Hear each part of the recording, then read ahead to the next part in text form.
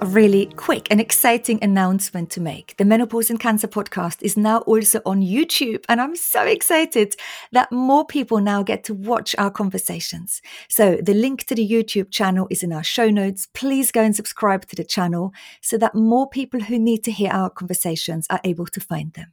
Thank you.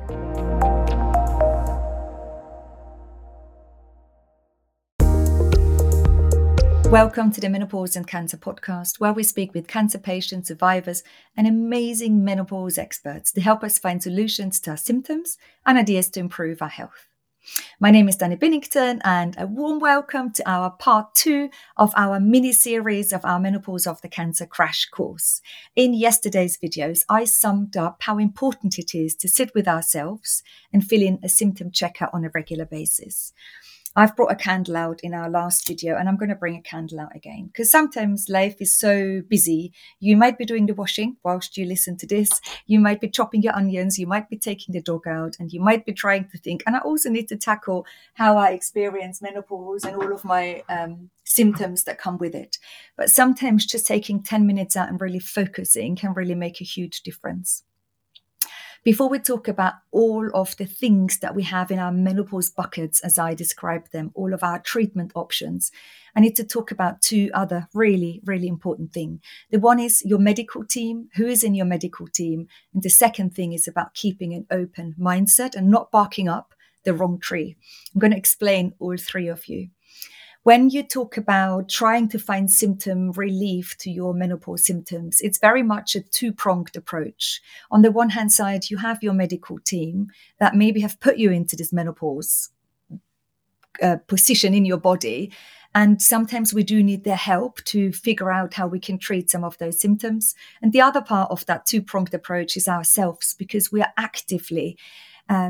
can be actively taking part in our recovery, in our healing, and we are beyond powerful. We have so much agency over how we're feeling, how we're going to navigate this menopause after cancer all of our year. We are beyond powerful. We just need to start to step into that power and start to believe that process.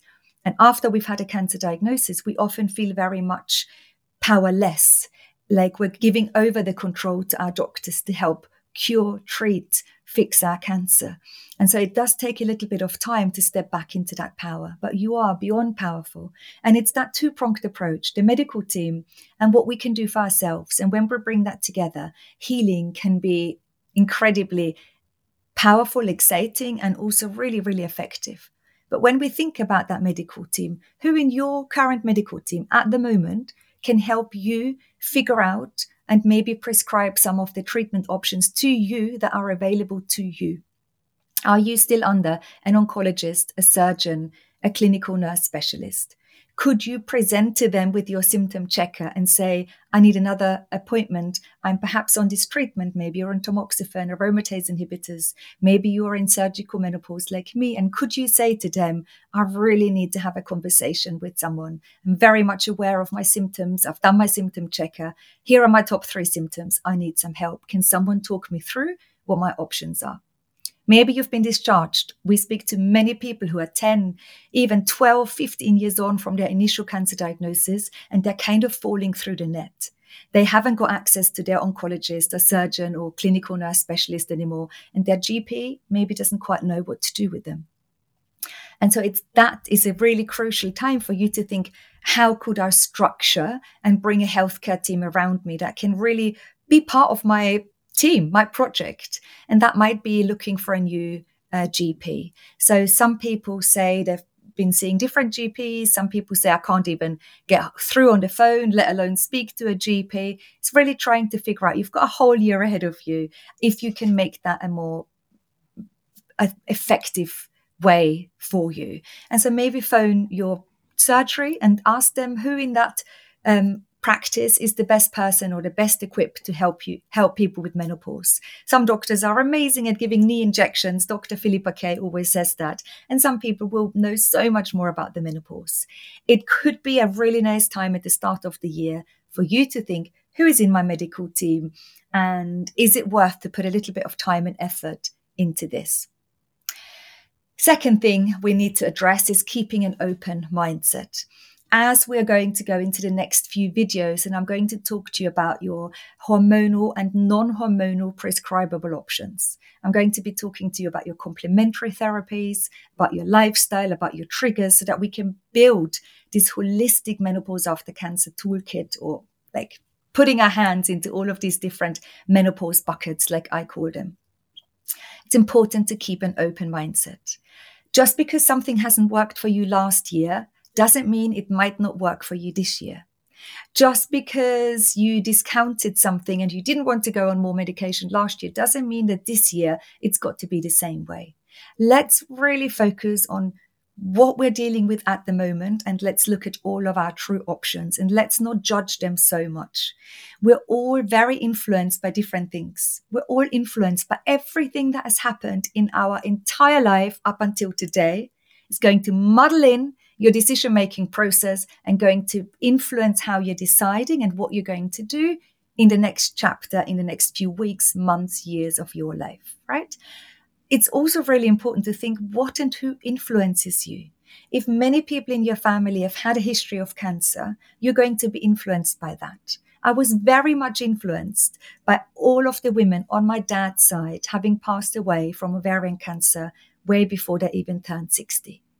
So for me then to think, I've got a genetic mutation, I'm going to let go of my ovaries. I've already had and been so blessed having had 3 children.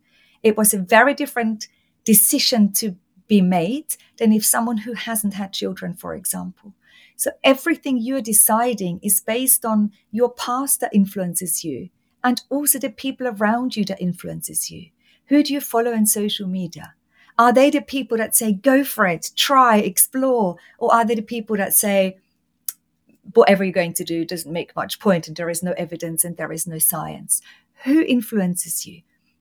It's really important to think, just because I'm hearing all of these different voices and concerns and different ideas out there, who are you?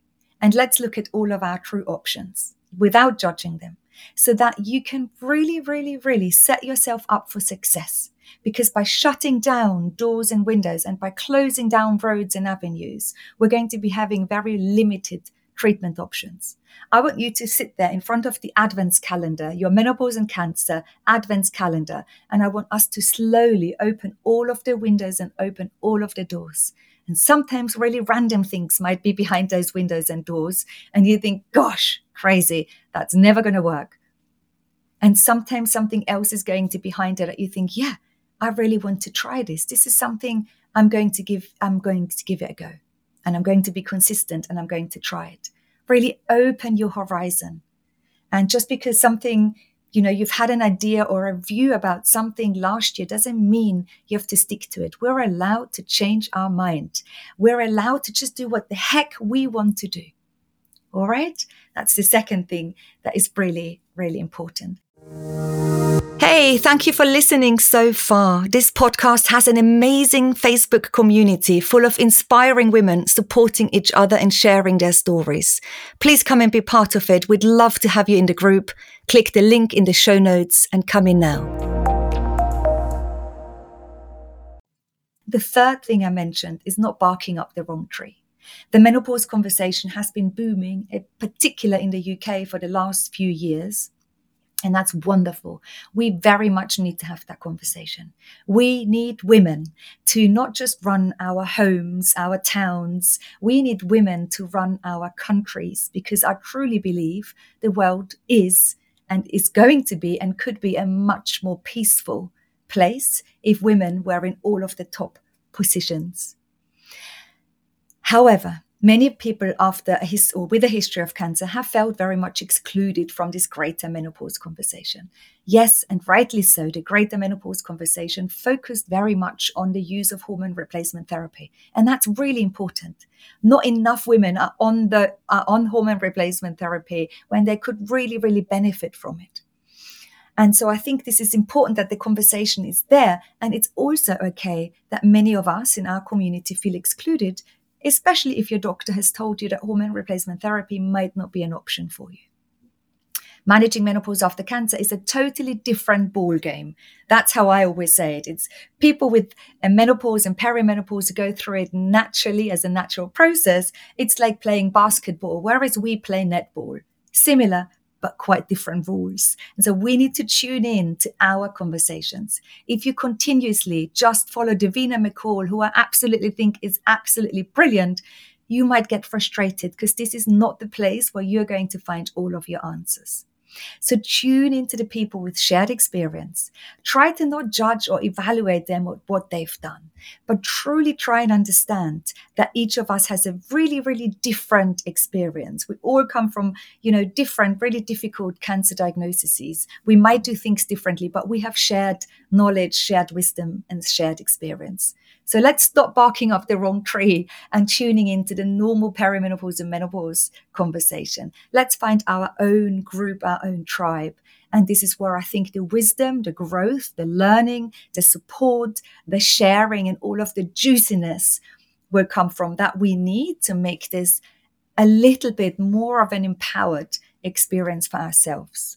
So 3 things to do. Look at your medical system or the people in your medical system that can help you. Keep an open mindset as we go through, not just this year, but especially also the little videos I've got lined up for you next week. And stop barking up the wrong tree. There is a whole army of incredible women out there. We've all got your back. There are millions of us. I always thought we're a really niche audience, but there are millions of us, and we've all got your back.